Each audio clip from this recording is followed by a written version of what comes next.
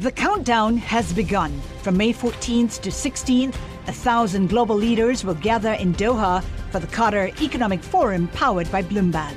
Join heads of state, influential ministers, and leading CEOs to make new connections, gain unique insights, and uncover valuable opportunities in one of the world's most rapidly rising regions. Request your invite for this exclusive event at QatarEconomicForum.com. Live from our nation's capital. How do we reopen this economy? The latest on how this pandemic is impacting farmers. What does this do for the United States' relationship with China? Bloomberg Sound On. The insiders, the influencers, the insights. We're responding to this crisis, and manufacturers are stepping up like never before. We're looking at 70 candidates for different vaccines. How do we make sure a pandemic of this scale never happens again? This is Bloomberg Sound On with Kevin Cirilli on Bloomberg 99.1 and 105.7 FM HD2.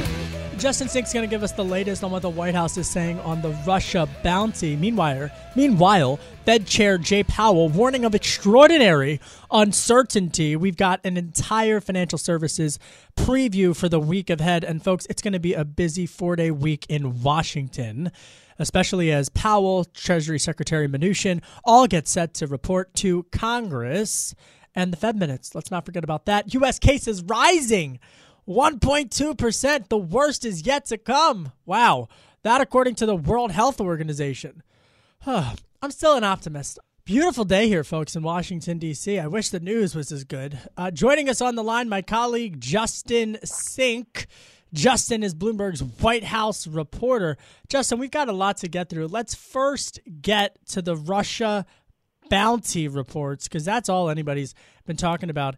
Mr. Lena Igafalpululu and Justin Sink reporting on the Bloomberg terminal. President Donald Trump wasn't briefed on reports that the Russian government paid bounties for American and allied troops to be killed in Afghanistan because there was no consensus among intelligence officials on the veracity of the claims. This according to White House Press Secretary Kayleigh McEnany. Justin, what else do we know tonight? Well, we know that a group of Republican lawmakers went to the White House today and was briefed on it. They've come out and largely echoed what we heard from the White House today, which is that there doesn't seem to be a consensus around this intelligence that was reported over the weekend in the New York Times and the Washington Post, although they certainly haven't gone as far as the president, who referred to this in a tweet as a potential another Russia hoax. While Republicans are a little skeptical, we're going to hear from Democrats who are going tomorrow morning to the White House for a similar briefing of their own, and so we'll learn more then. Justin, I have to interrupt you because there's breaking news just within the last 60 seconds. U.S. Commerce Secretary Wilbur Ross releasing a statement saying that Hong Kong's special status has been revoked. Again, Hong Kong's special status has been revoked. Breaking news, redhead crossing the Bloomberg terminal from the Commerce Department. Secretary Ross saying in a statement, quote, with the Chinese Communist Party's imposition of new security measures on Hong Kong, the risk that sensitive U.S. technology will be diverted to the People's Liberation Army or Ministry of State Security has increased, all while undermining the territory's autonomy. Secretary Ross says that regulations affording preferential treatment to Hong Kong over China, including the availability of export license exceptions, are now suspended. Quote, further actions to eliminate differential treatment are also being evaluated. Just to reset here, Commerce Secretary Wilbur Ross saying in a statement that Hong Kong's special status has been revoked. This just coming in moments ago. Now, last week, the Senate had passed a bipartisan measure bipartisan measure that would essentially make it easier for the United States to sanction members of the Communist Party who do and Chinese officials who do business with the Communist Party that back the so-called national security measures that the Communist Party of China was advancing in effect to really limit the independence of Hong Kong. So there you go, Justin. I mean, wow. Somewhat expected, the timing of which I don't know if that was as expected, but some major developments tonight. Yeah, I mean, I think the president had telegraphed this possibility when he spoke about China earlier this month. He obviously, I think, was responding to the efforts in China to push forward new security laws in Hong Kong. But this has been a long simmering dispute and something that the Trump administration has really had a hard time weighing, because on the one hand, I think they've wanted to respond to the actions that China has taken to limit sort of democracy and free speech in Hong Kong. On the other hand, we know, and the president has admitted himself, that he's really tried to avoid antagonizing Beijing as they work to implement this major trade deal and to keep that going. And so we're seeing as the political pressure ratchets up on the president that they are starting to take more aggressive actions. Of course, we're going to be interested in how exactly this is implemented and what the sort of real-world effects of it are, but it does show that the president is feeling some of that pressure to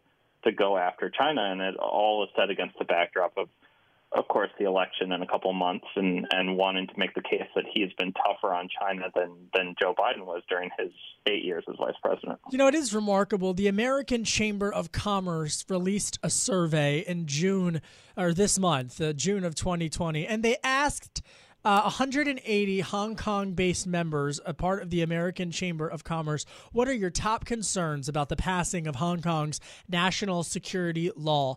63% answered that it jeopardizes Hong Kong's international business center status. That was a concern prior to this announcement coming tonight from the Commerce Secretary that the U.S. has now says that Hong Kong's special status is going to be revoked. Meanwhile, contrary to international peers, more and more mainland Chinese companies have been opening offices in Hong Kong.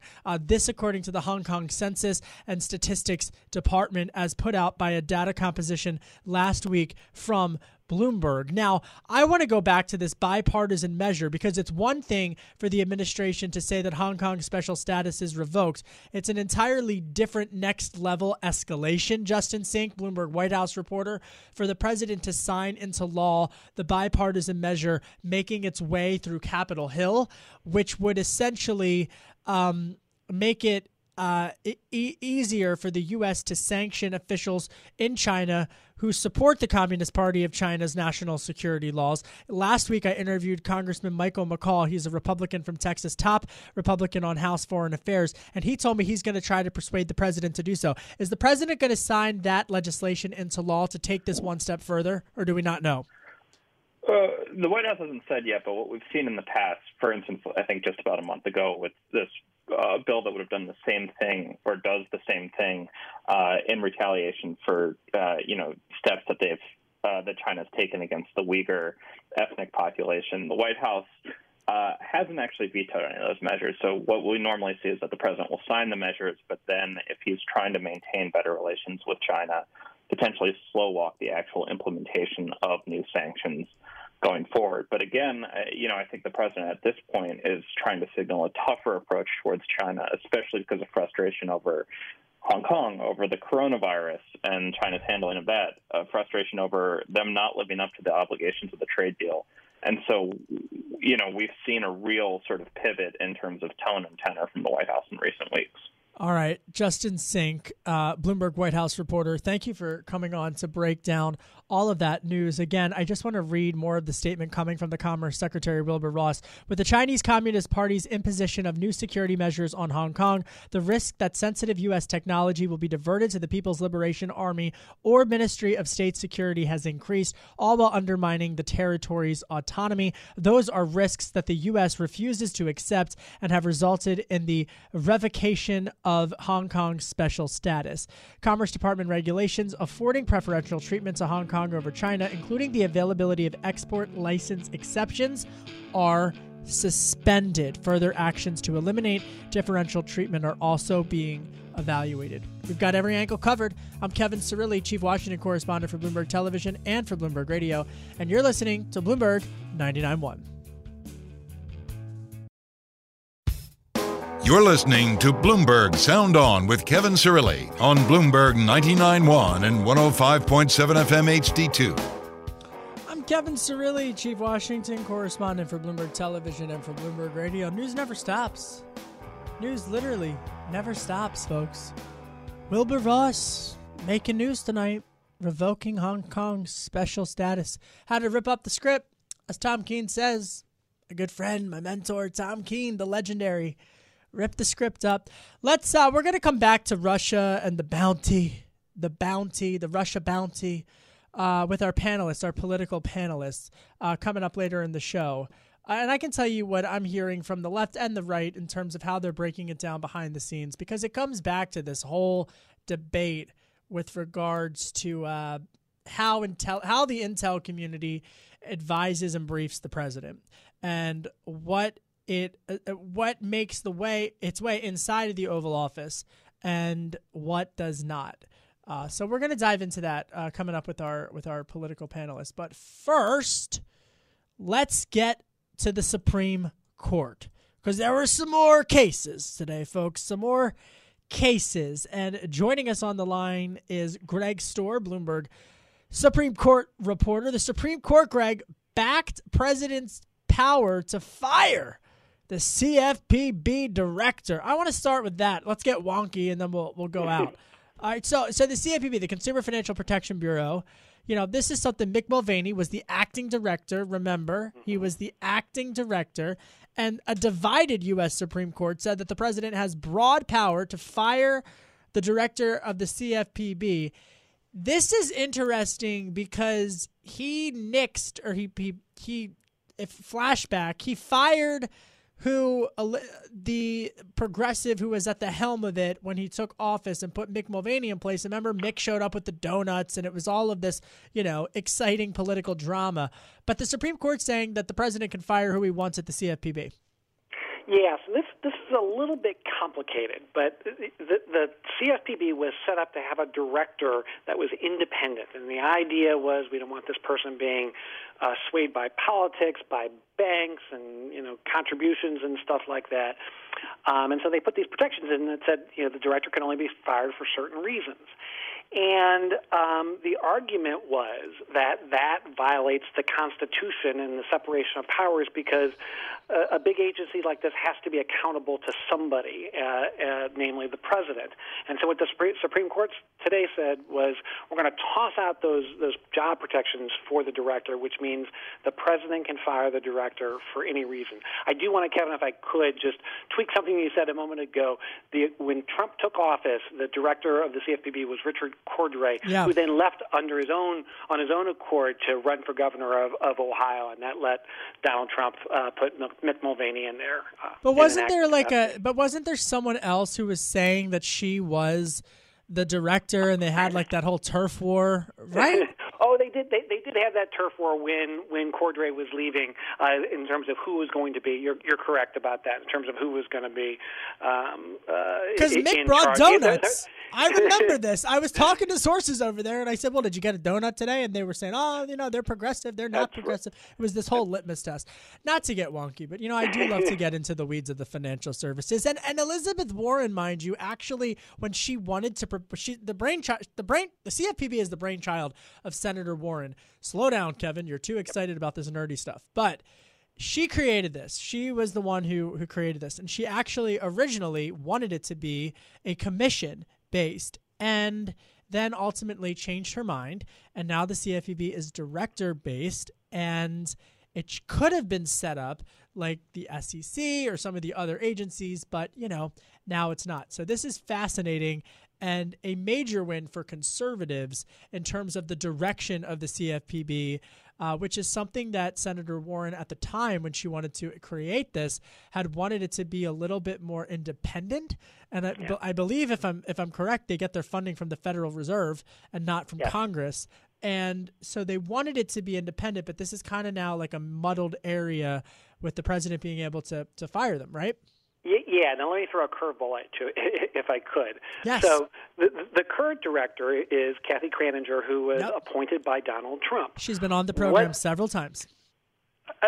What this means is that if Joe Biden wins in November, Now Joe Biden will have the power to fire Kathy Kraninger without any explanation, just to put in his own person. So at least in the near term, this may actually be something that helps Democrats because they won't be stuck with this holdover Trump appointee in this post. It's fascinating, and Christine Barada, our executive producer, is like, only you would get this excited about a Supreme Court case on the CFPB. It's a great case, Christine.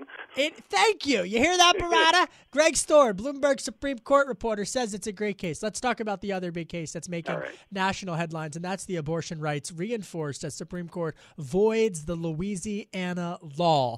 A divided U.S. Supreme Court struck down a Louisiana law that opponents said would have left the state with only one abortion clinic in a surprise reinforcement for women's reproductive rights. I'm reading from your report on the Bloomberg terminal.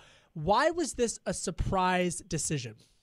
It's a surprise because the pivotal vote, John Roberts, was a guy who 4 years ago voted to uphold a virtually identical law in Texas. The Supreme Court disagreed with him. He was in dissent.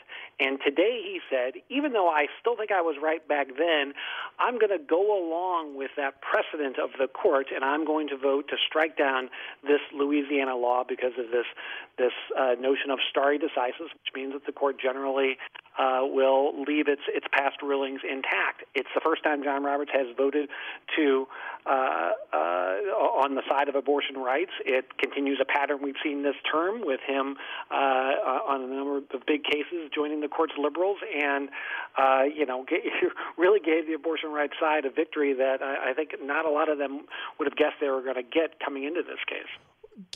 Why did Chief Justice John Roberts decide the way that he did? What was his argument? Well, his argument was it's the exact same law. It's virtually identical, and it has the same, maybe even a bigger burden on women who want to get an abortion because, as you said, opponents said it would leave Louisiana with only one clinic, and that's what a federal district judge found too. He said this: we're not being asked to overturn Roe v. Wade and the Casey decision that upheld Roe v. Wade.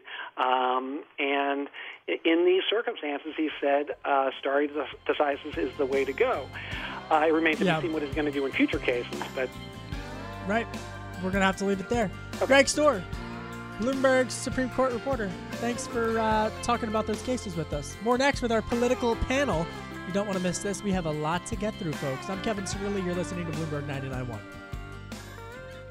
The countdown has begun. This May, 1,000 global leaders will gather in Doha for the Qatar Economic Forum powered by Bloomberg, held in conjunction with our official partners, the Qatar Ministry of Commerce and Industry and Media City Qatar, and premier sponsor QNB. Join heads of state, influential ministers, and leading CEOs to make new connections and gain unique insights. Learn more at QatarEconomicForum.com.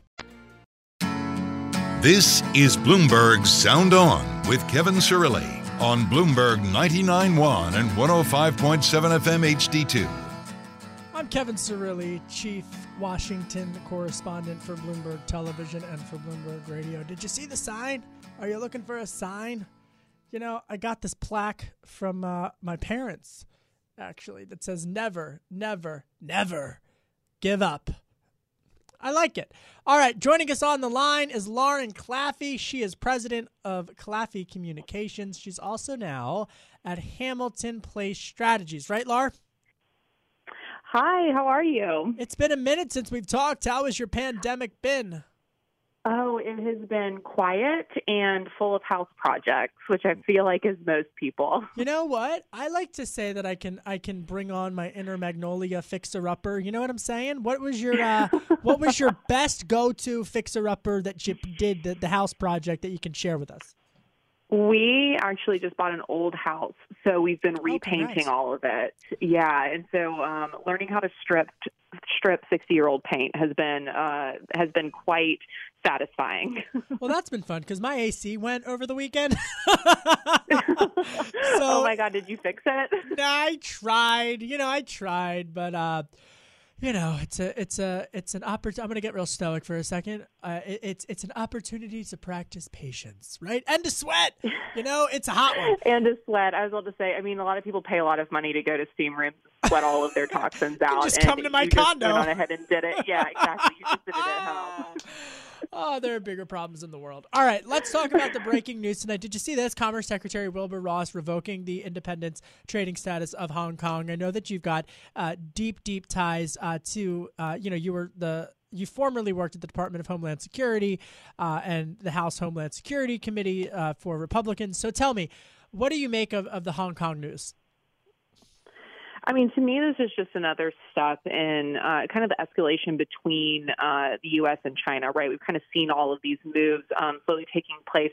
And I'm glad that the administration did something, though, to finally push back a little bit more aggressively. We haven't heard too much about their reaction to China's proposal to take away kind of the independence of Hong Kong and the democratic status that they have within the country. And so I think this and a couple of, and hopefully some more aggressive sanctions will kind of put China on notice a little bit as much as possible. I really feel for the Hong Kong folks to taste freedom and democracy and then have that yanked away by an aggressive Beijing is really not a good look. Yeah, it's going to be fascinating to see whether or not the president signs into law some of those financial services pieces of legislation that have bipartisan support up on Capitol Hill. Let's pivot now to the other big story of the day. And I really do want I want to get your take on this, but I also want to get your experience on this, because the Russia bounty story, Lauren, has been dominating the national press in terms of whether or not the president was briefed on intelligence reports that says that there was a price on U.S. soldiers, or that Russia placed a bounty on U.S. soldiers serving. The administration denies this. How does the president get briefed on intelligence? Because Republicans are saying that this was a strategic leak by certain sources in the intel world and that it had not made its way inside of the Oval Office. Yeah, the intelligence, you have to think of intelligence sometimes as rumors. We're gathering, especially human intelligence, right, that we're acquired through kind of word of mouth or through relationships. There's a lot that goes into verifying the intelligence and making sure that it's actually true. And so by the time it's reaching the presidential briefing book, that has had to go through so many different layers. And also the presidential briefing book is compiled by the intelligence agency based on the president's priorities. So things that he's looking at, worrying about, decisions he needs to make that day. They try to keep it very brief and as most classified information need to know. A lot of people think that the president is getting all-encompassing briefings at all times and he must know everything that's happening, and that's just simply not the case. However, if this had been true, and it's looking more and more that it's probably unverified intelligence, if it had been true, you would have hoped that the president would have been briefed on it. It is also worth noting, though, that, Marco Rubio even said this today. It's very common for our adversaries to work through proxies in order to attack our troops or our interests abroad. So it would not be surprising that Russia would be asking for bounties on American troops or trying to attack American soldiers in Afghanistan, especially as we're withdrawing and as they fight for dominance in the region. So, I think that while it's horrible and shocking and you would want the U.S. to very aggressively fight back if that was the case, it's also something that happens quite frequently. And if it wasn't verified, it would not have made it all the way to the presidential briefing book. So I think that's really important, because I think in this day and age, and folks, regardless of whether it's a Republican in the administration or a Democrat in the administration, what we've learned is that leaks coming from the intelligence world, lower level at the agencies anonymously, has been politicized. Is that an objective statement, Lauren Claffey? I mean, I think so, but I also have noticed that I think it is. Leaks Yeah, the intelligence community has a real problem with culture of leaks right now, and I think that.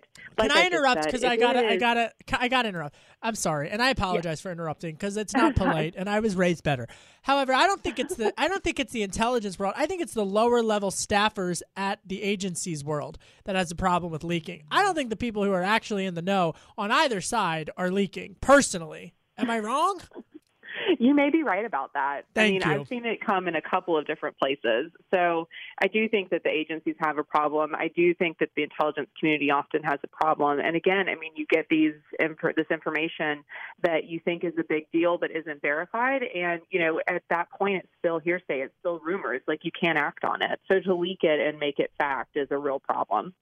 So from a political standpoint, now put on your political cap, this hurts the president's reelection efforts, just given, again, the consistent type of drumbeat of what's going on in the president's relationship with Russia. He cannot, for whatever reason, his campaign it seemingly is struggling right now, and this is just the latest now foil, so to speak, that's out there.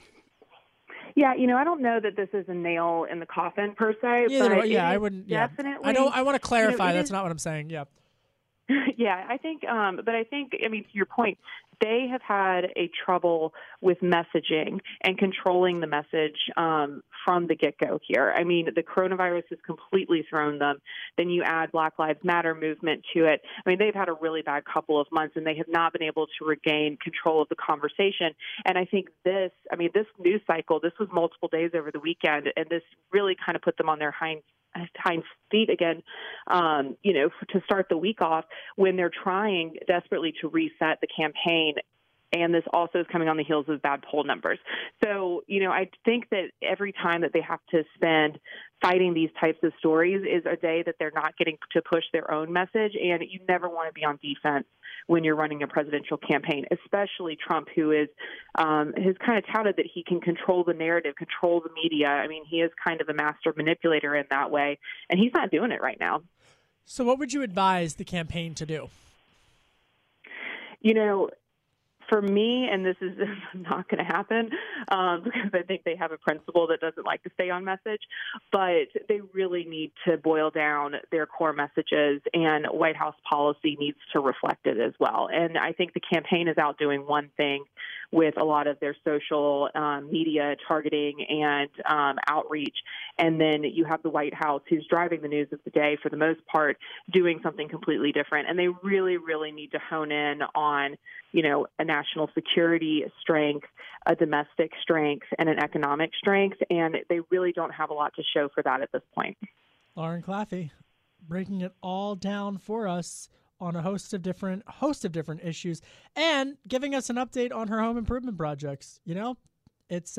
It's all relative, folks, as we all work from home and navigate it. Laura, thanks so much for coming on seriously and giving us your expertise. That's Lauren Claffey of Hamilton Place Strategies. She's worked on the House in Republican circles and, of course, at the Department of Homeland Security as well. Very appreciative of her. More next. I'm Kevin Cirilli on Bloomberg 99.1.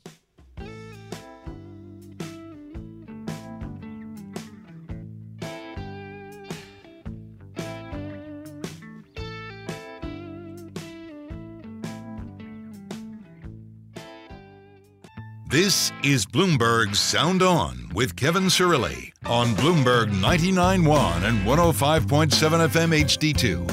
I'm Kevin Cirilli, Chief Washington Correspondent for Bloomberg TV and and radio, and we're covering all things Hong Kong tonight, as well as what's been going on with Russia. But now let's get back to the 2020 race, and I am thrilled to do that with our next guest. I believe it's her first time on the program. It is her first time on the program, and we're very excited to have her on and to talk about all of this. And her name is Laura Fink. She is a Democratic strategist and founder and CEO of Rebel Communications in San Diego. Are you in San Diego?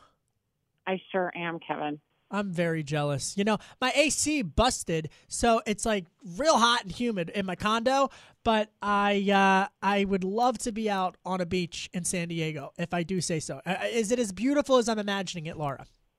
Our calling card is correct, and we are, have the most perfect weather, and we're one of the most beautiful cities in the world. All right, rub it in, Laura. Rub it in. All right, what's going on with? Okay, so I was talking about this with Jonathan Farrow on Bloomberg Television earlier today on Bloomberg Surveillance, and we have been reporting on this dynamic of how President Trump wants to make this a choice election, and the Biden campaign wants to make this a referendum election. And that's why we're not seeing or hearing as much nationally, so to speak, from the former vice president.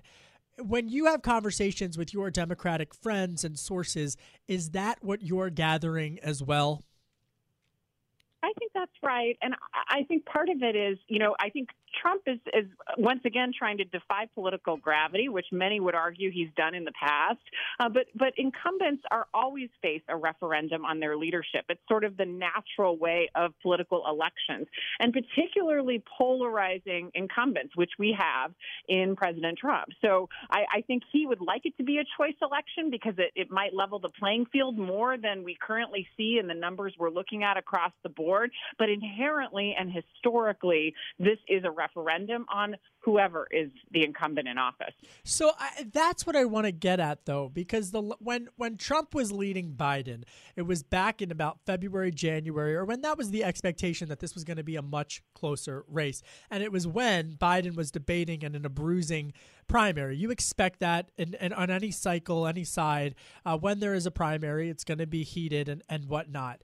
Now, he's been able to duck down a little bit from the national headlines. But once the debates start, is it a risk that he's not out there right now defining himself before the barrage of Republican attacks start to be lobbed in his direction? One of the advantages that Joe Biden has inherently is he's well known to the American people. We're not talking about a new candidate that they would be getting to know. And so he really is able to lay low and to allow Trump to proceed on the national stage. And in this case, it looks like his declining poll numbers show a lot of disapproval of his performance. So essentially, their campaign strategy is, let Trump be Trump. And in fact, that serves Biden quite well. A lot of critics would say, well, Biden is hiding out or he's in the basement. Well, I would say this, he's beating Trump right now in most of the polls from that basement. And so right now, I think that the watchword for the Biden campaign is prepare, because they know that the onslaught is coming. They know that this will be a difficult race no matter what the polling numbers say. And I believe he is a Boy Scout, and that is the Scout motto, to be prepared. So I think that's the watchword for Biden. And for Trump, it's simply stop the bleeding. I mean, right now, he knows that his disapproval numbers are high. His approval number is at a historic low for his presidency, and he has to turn that around to become competitive so that states like Georgia, he doesn't need to run commercials in and to fight for, shoe-in states for Republicans on most years. So that's where the winds are blowing right now. So let me ask you about your senator, Kamala Harris. Is she going to be the Veep? Is she going to be the vice presidential pick?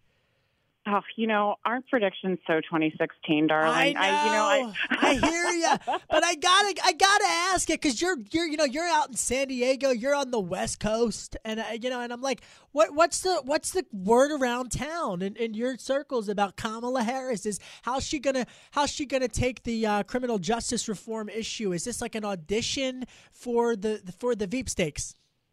Well, I truly think that she was well positioned prior to George Floyd protests hitting our streets and the nationwide and worldwide push for racial justice. Tell that to Amy Klobuchar. No comment. So I think I think she had this saying when she was Attorney General and kind of running up through the ranks, and I'm not sure how long it's been one of her campaign mottos, but she had a turn of phrase where she said "smart on crime," and I think that she's always been good on issues of justice and understanding kind of where the American people were at and understanding the nuts and bolts of law enforcement and where the levers are. I think that with her particularly strong response, her wanting to pursue criminal justice reform, her being a leader on it prior to the events of this year, puts her in a very good place to take a leadership position. Not only that, and we also can't discount that she ran a pretty strong presidential campaign that I think ended a little bit too soon. So that puts her in a good position. And I will say she's my favorite, both personally and in terms of the horse race or the Veep Stakes. But there are obviously many other quality contenders. I mean, Stacey Abrams would be amazing. Val Demings is strong. Well, that's who I want to ask Susan about Rice. you. I want to ask you about Val Demings, because she's someone that I don't think has the national profile, in the sense that I think she's largely unknown. But here in Washington, D.C., and in covering Congress for the last 8 years, she's very well known, and she's seen as a force of sorts in the House of Representatives, and someone who is a very serious person, a serious legislator, not someone who runs for the microphone, so to speak, that we see on both sides of the aisle. What else do we know about Congresswoman Val Demings? Well, I think she had a star turn during the impeachment proceedings, which in her mind wasn't chasing that microphone, but certainly the gravitas that she displayed as a law enforcement official, a former law enforcement official, and someone who took the law very seriously. She also had a very sort of accessible approach. You know, you had Adam Schiff and the other lawyers sort of pursuing it from a very legal perspective, but she has a way of talking in the same sort of having that sort of same knowledge of the law, but really breaking it down so that, you know, people like me can understand it. So if you're a non-lawyer, you can understand what it was. And so I think her ability to communicate on that level is compelling. She just has nerves of steel, and I think would certainly do well on the national stage. It really is. I think she would be. It's going to be interesting to see the differences between Congresswoman Val Demings, Florida's 10th district, representing a state that is a key battleground, versus someone like Senator Kamala Harris, who is more of a national figure, but also from a state that likely Democrats are going to win. We've got like a minute left, but I want to ask you, what about Elizabeth Warren? We have not heard a lot about Elizabeth Warren, who up until, you know, during the primaries was someone who was very much like an Amy Klobuchar, but who has dropped out of that, but very much on the Veep list. Absolutely. I mean, like her, I mean, and it also shows how much environmental dynamics play into this. There's only one Veep slot and a ton of contenders that are extraordinarily qualified. And Elizabeth Warren would be a phenomenal vice president. I voted for her. She would be a phenomenal president. I think, though, the fact that race and racial justice continues to be the number 2 issue, even in the face of the economic stress and the pandemic. The number 2 issue in the minds of the vast majority of voters right now means we need someone who has a track record and who actually looks like America. I think representation matters, and I think having a woman of color on the ticket certainly is incredibly important right now. Laura Fink, Democratic strategist out in San Diego. Laura, that was fun. Thanks for coming on. Come back anytime, all right? Loved it. Thank you. And tomorrow we're going to have continuing coverage of the economy and Hong Kong. That's it for Monday. Only short work week, 4th of July weekend. What are you doing to give back? What are you doing to serve, to honor our country? Let me know. I'm Kevin Cirilli. This is Bloomberg 99.1. The countdown has begun. This May, 1,000 global leaders will gather in Doha for the Qatar Economic Forum powered by Bloomberg, held in conjunction with our official partners, the Qatar Ministry of Commerce and Industry and Media City Qatar, and premier sponsor QNB. Join heads of state, influential ministers, and leading CEOs to make new connections and gain unique insights. Learn more at QatarEconomicForum.com.